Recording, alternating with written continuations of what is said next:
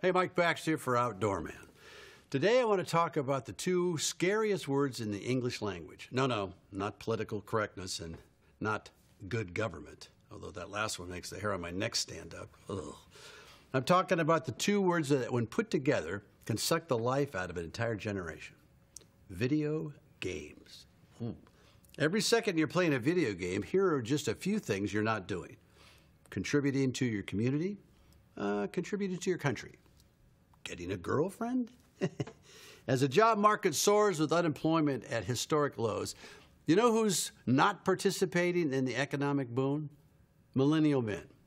You know who the gamers are? Millennial men. Coincidence? I doubt it.